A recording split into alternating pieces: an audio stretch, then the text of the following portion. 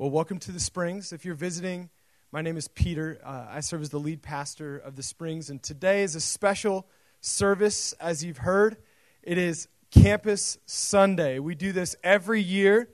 We come together and celebrate what God is doing among our young people on the campus, not only the college campus, but high school and middle school campus as well. This Campus Sunday, we're doing something a little bit different because I'm up here talking to you. We've chosen to have me tell the story of the past of our campus ministry, the story of what God has been doing since the beginning of our campus ministry and our church. But I think it would be extremely lacking to stand up here on the pulpit of God and to tell you any story outside of the context of the story. In other words, more than just the beginning of our church, I think we need to go back to the beginning itself. I think understanding what's been happening here in this brief moment in time, the last decade or so, and really being able to connect with what God is doing in the future hinges on your ability to understand the story of stories. And that's what Jesus is doing in his eternal word and his eternal plan. John chapter 1 verse 1 starts out with this sweeping statement that cuts between cultures, and it says, "In the beginning was the Word." Most of us don't have the cultural context to feel the tension and the audacity and the danger of such a statement. This statement simultaneously alienated or redeemed Jews and Greeks. John wrote to an audience of both, essentially. And in saying "in the beginning," that would have struck a chord with Jews because that was the most sacred of their statements that would go all the way back to Genesis 1, that for hundreds of years Jews had read the Septuagint, the Greek form of their Torah, and heard the words, "in the beginning."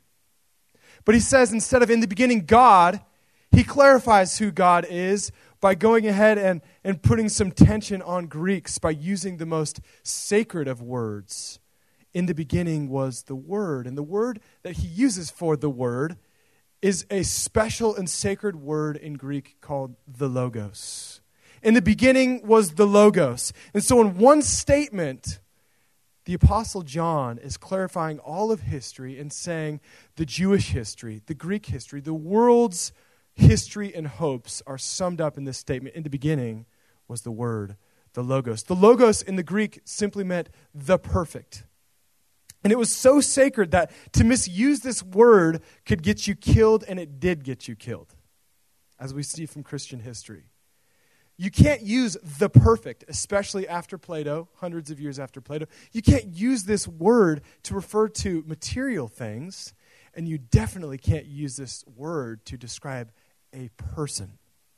That's just what John did. In the beginning was the Word, to share that Jesus is the essence of all stories. He's the resolution of everything ever told or hoped for. He's saying it right at the start. In the beginning was the Word. Now, that statement has served in the last few thousand years to clarify and redeem culture after culture after culture. Take back cultures on every continent for what it should be. To return relationships and people and worship and living and light to what it should be among people. In the beginning was the Word. And yet in recent years, especially in Western culture, there's been a huge effort to try to deconstruct this story, this assertion of the beginning and the Logos and the Word. To deconstruct objective truth in general. There's been this effort, and in essence, to kind of let's kind of respin, recreate the story, not around the perfect, but around the imperfect, around us humans. I think the influence of humanism in our culture in the last few hundred years can't be overstated. It can't be overstated. It's in our mindsets, the effect on us. we think that the story itself is all about us. We're the center of the story. After all, I am special. I am special. Look at me. Look at me. Did anyone else sing that song growing up? Any other millennials? I'm at the front end of that. No one else? Okay, I'll proceed forward. The only problem is even though I'm special, I'm also left disillusioned and depressed when I realize that this story isn't cutting it. There's a greater story that I was born for, and I'm selling myself short when I arrange my thoughts around me and my story around me. There's a greater story than the story of me. Would you rather be a huge part of something small or a small part of something huge? The Logos. There is a greater story. It's not the story of you, and it's not the story of me, and it's not even the story of us. It's the story of Him, the perfect, the Logos. He was in the beginning with God. All things were made through Him, and without Him was not anything made that was made. Today I want to point to a few important truths about who Jesus is, in hopes that you'll see Him for who He is just a little bit more today, that you'll be able to glorify Him more like He deserves, and that you'll see yourself and your story and our story in light of His story. First thing that I want to really highlight from what we've already read in John chapter 1, and then we'll proceed on in the chapter, is that Jesus is preeminent. I'll explain what that word means, but it says right at the get-bat, it says, in the beginning was the Word, and speaking of Jesus being this person. The audacity of saying that Jesus is the Word. He's preeminent. I don't think I could have used like maybe a word that we normally use, but let me explain this word instead, because I don't think another word is sufficient. Because Jesus isn't just the start, He's also the finish. He's the beginning and He's the end. He's the Alpha and the Omega. He's preeminent. He stands beneath and He stands above. He's the foundation of all beauty, all truth, all joy. He's the essence of all happiness and peace. He's preeminent. He's not just before. He's after. He's everything in between. In the beginning was Him. At the end, He'll be worshiped forever and ever and ever. He's preeminent. And this is why it's important for you to understand this, because you'll never find your place in the world until you see yourself through the lens of the Word. Jesus is the Logos. He's preeminent. I love what C.S. Lewis wrote. He says, I love Christianity, and in essence, I love Jesus, like I love the sun, he said. He says, not just because I see it, but because by it, I see everything else. The sun is an infinitely massive and bright and hot thing around which everything else has no choice but to orbit. And likewise, your life is only in right orbit, in right equilibrium, in right resolution, in right peace when you're orbiting around the radiance of the S-O-N, sun. When your life is built around His story, around the perfect, around your beauties can be colored by Him. Your imperfections can be burned and healed and purified by Him. There's no other story that fits outside the preeminence of Jesus. In Him is life, it says here, and the life is, not just was, but is the light of men and women and boys and girls. Jesus is preeminent. Number two thing I see from this is Jesus is unstoppable. Verse 5, the light shines in the darkness, and the darkness has not overcome it. Let me just give you a little bit more context to build on that from what I read and that goes before this and what I'm kind of cheating here. Spoiler alert. What comes after it is not only has the darkness not overcome it, but the darkness cannot and will never overcome the light of Jesus Christ. Jesus is unstoppable. He's immutable. He's undimmable. His radiance cannot be put out or snuffed out. Jesus is unstoppable. Floyd Mayweather has never been beaten. But Jesus Christ can never be beaten. He never will be. Jesus is unstoppable. As children of the light, if you are redeemed by Jesus, you're made new, like what happened to me through a campus ministry when I was 14 years old, and some students preached to me about the God I thought I knew, and I came to know him. If you're redeemed, you're a child of the light. I'm going to explain a little bit more as we carry on about how that works. But if you're a child of the light, you're unstoppable because you and Jesus is an overwhelming majority. And you don't fear the darkness. You don't compete against the darkness. You just conquer it. I mean, that's what light does. When you stick light in a dark room, darkness just doesn't exist anymore. They don't coexist. There's light, and then by virtue of the light's presence, darkness is not a thing anymore. We conquer the light. We're not afraid we conquer the darkness. We're not afraid of the darkness. We don't compete with it. We don't complain about it.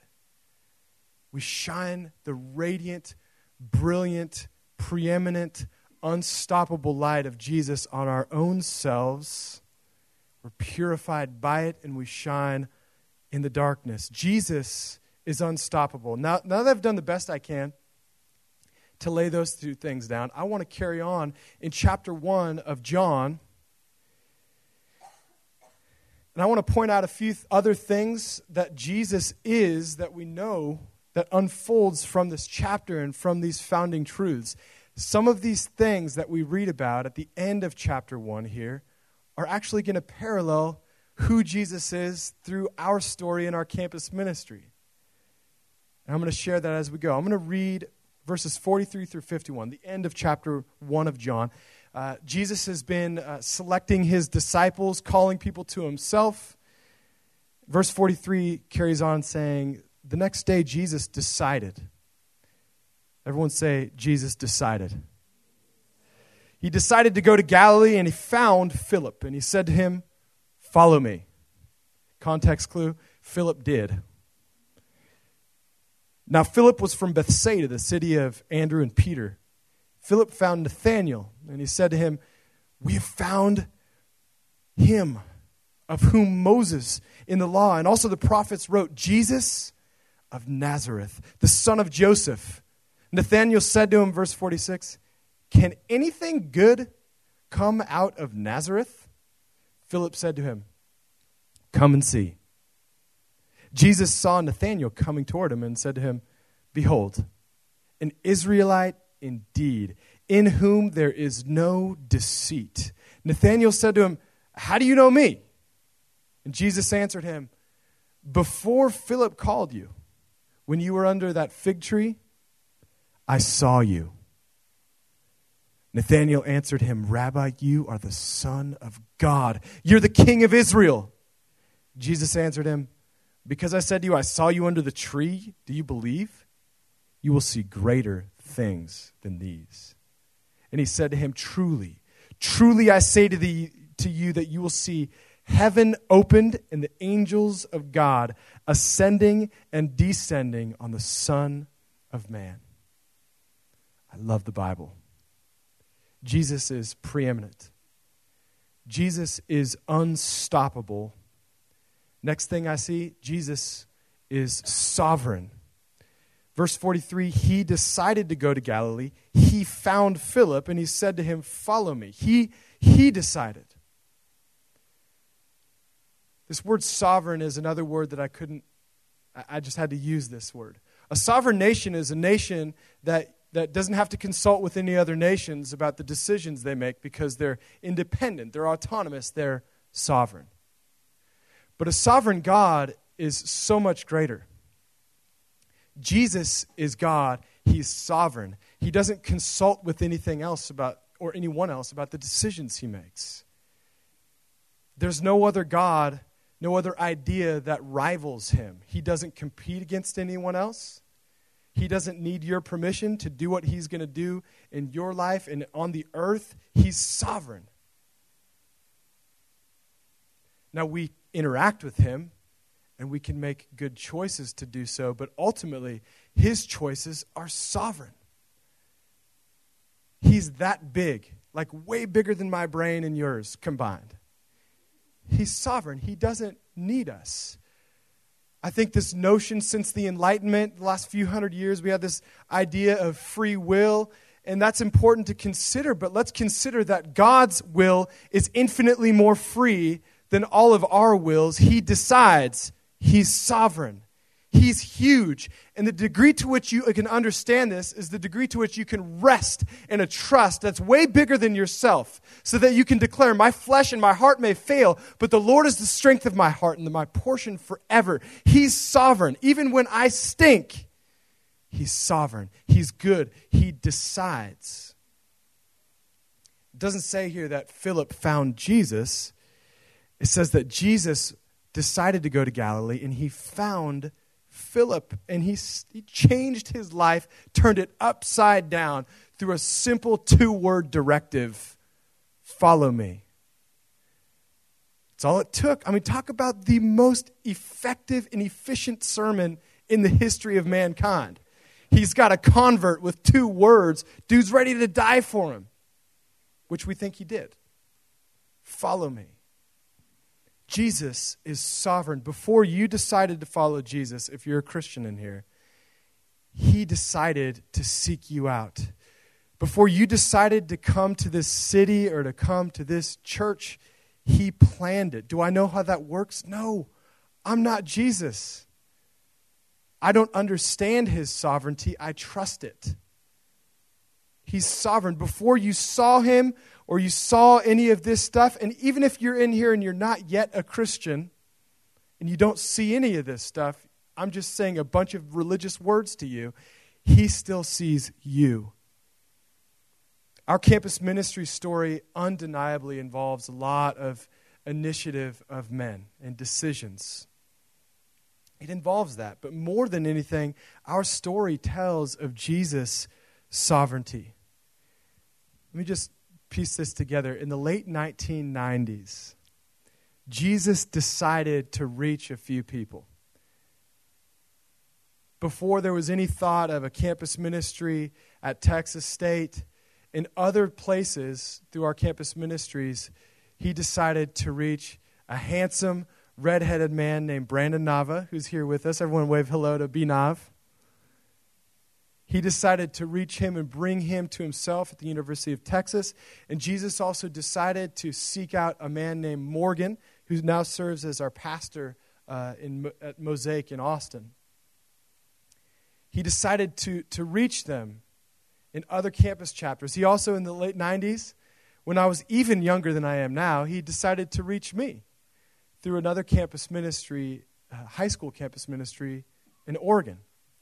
Now, Jesus was sovereignly piecing those things together. Fast forward to 2002, our Every Nation campus chapter at the University of Houston, Jesus decided to soften the heart of their star quarterback at the University of Houston. And the students in our campus chapter got to see their quarterback come to faith. The strapping young Barrick Neely. The next year, 2003, Barrick decided to bring his talents to South Beach. The South Beach of the San Marcos River, by the way. It's Bikini Island. He brought his talents to San Marcos, but he brought something more than that. He brought a desire and a passion to see his new faith multiply on the campus here. And it was then that Brandon and Morgan, who were at the time missionaries at the University of Texas, and another man, the late Tennyson McCarty, decided to start driving down to San Marcos from Austin and start helping Barrick. They helped him gather some friends and pray, and that's when I got to meet all of them, and I met Barrick. Barrick was my first black friend. He was my first black friend.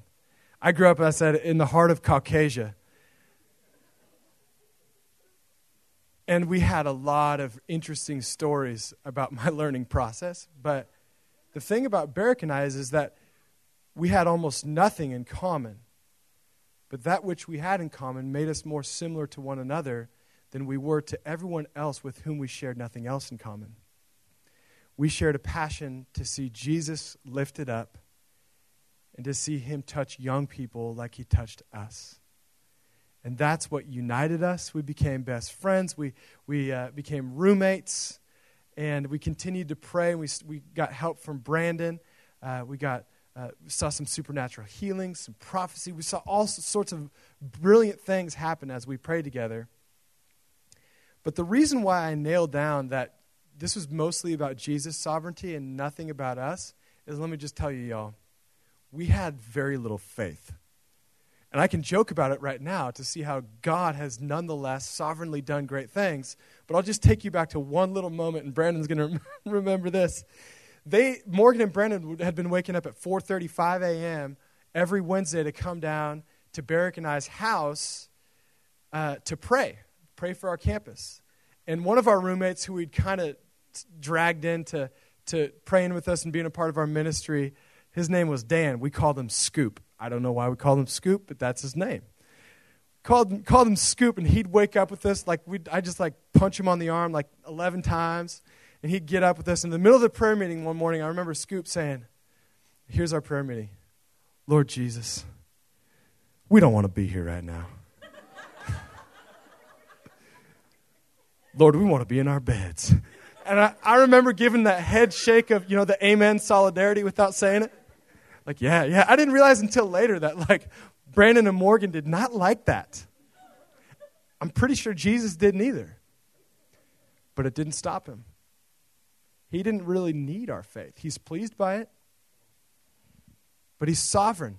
He chose to do everything that he's done in your life, in this world, and on this campus because that's his sovereign will. He's huge. He's big. He is amazing even and especially when we're weak, because his power is made perfect in human weakness, and we gave him plenty to work with.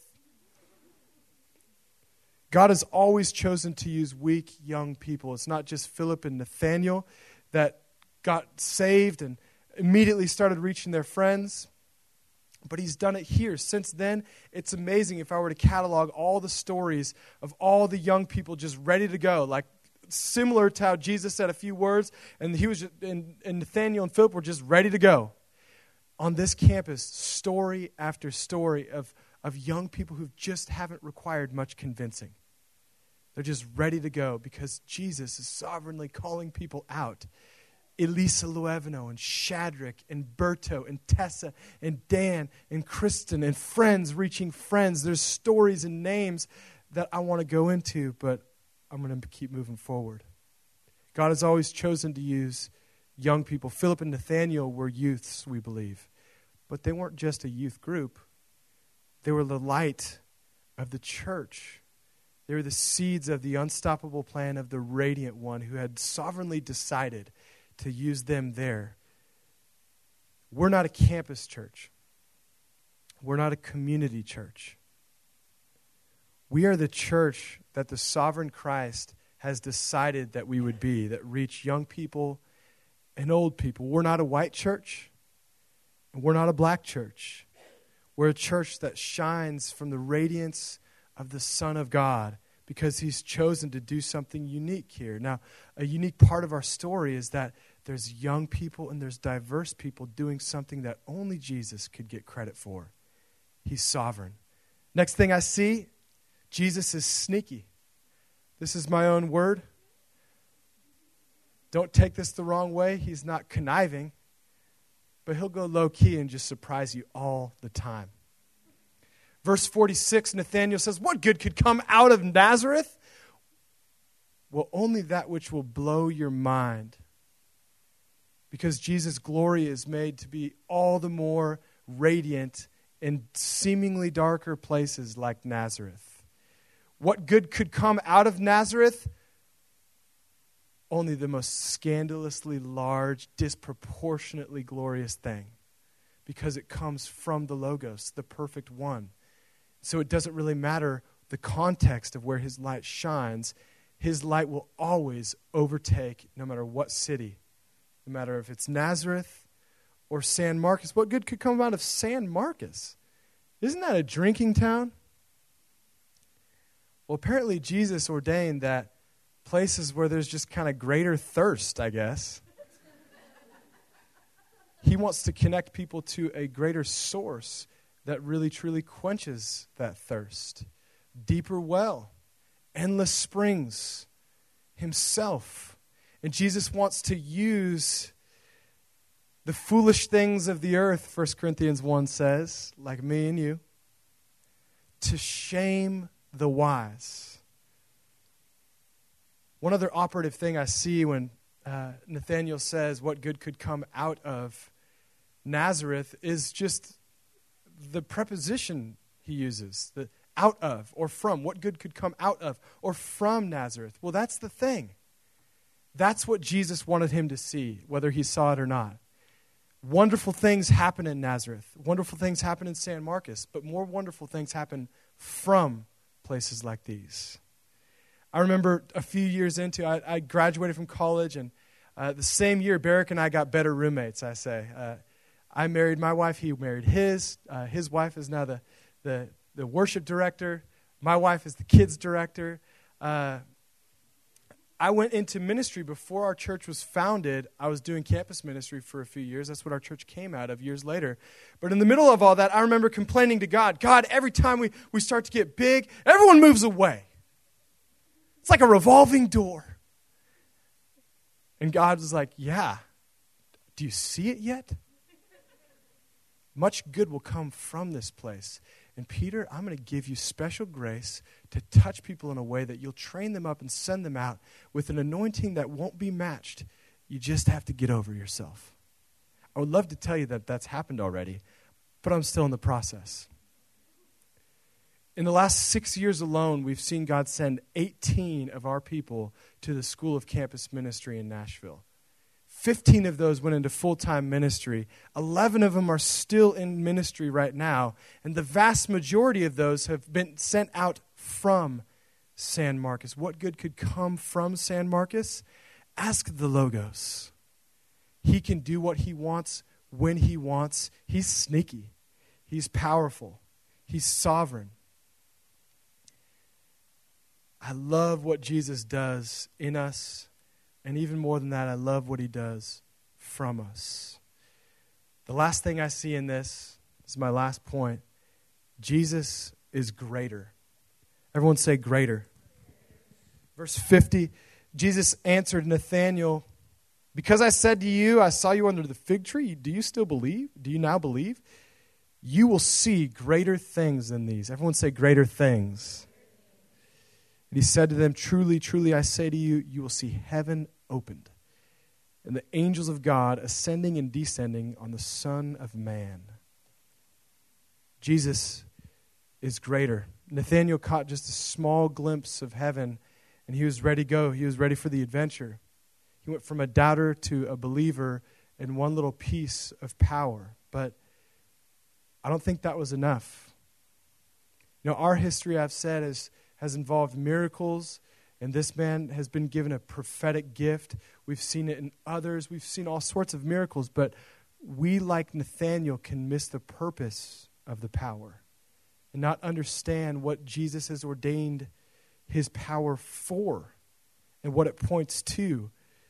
Nathanael was clearly missing something in verse 46 when he rejected Jesus outright, because he's like, man, what good could come from Nazareth? But I think Nathanael was also falling short of the glory of God, even in his praise when he said, you're king, you're the Son of God. And Jesus wasn't content with Nathanael simply to be amazed and be a little bit impressed and then fit Jesus into his pre-existing context or paradigm of what the Messiah would be.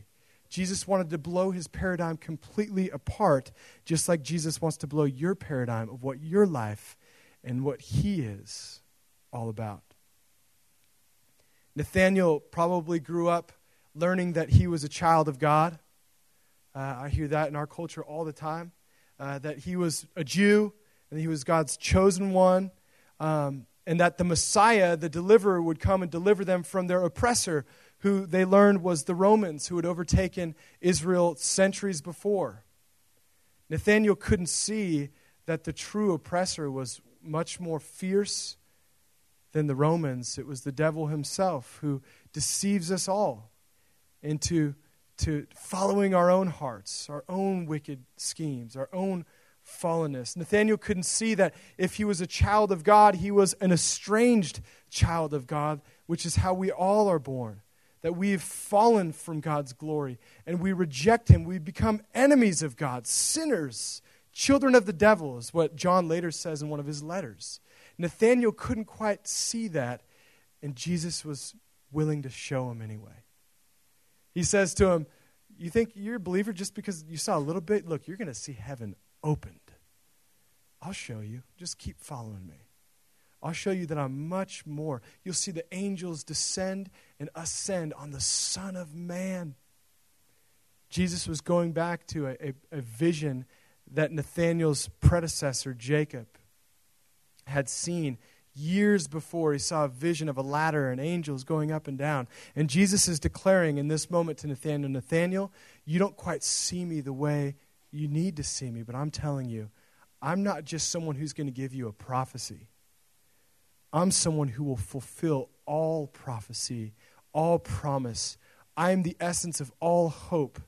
I'm the one who bridges the gap between heaven and earth. And because I have died on the cross, my blood, my perfect blood, is enough to bridge the gap between your fallenness and my holiness. I am the bridge between God and man, is what Jesus is saying. There is no other hope. I am the one who brings light to the life of men. I am the perfect, the advocate.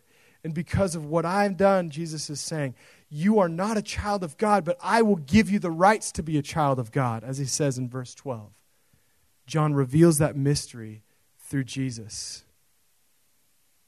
And he's saying to you that there are greater things for you. Maybe you came here just to find a decent church. But Jesus wants to give you greater deliverance and to wrap you up into a greater story, because Jesus is greater.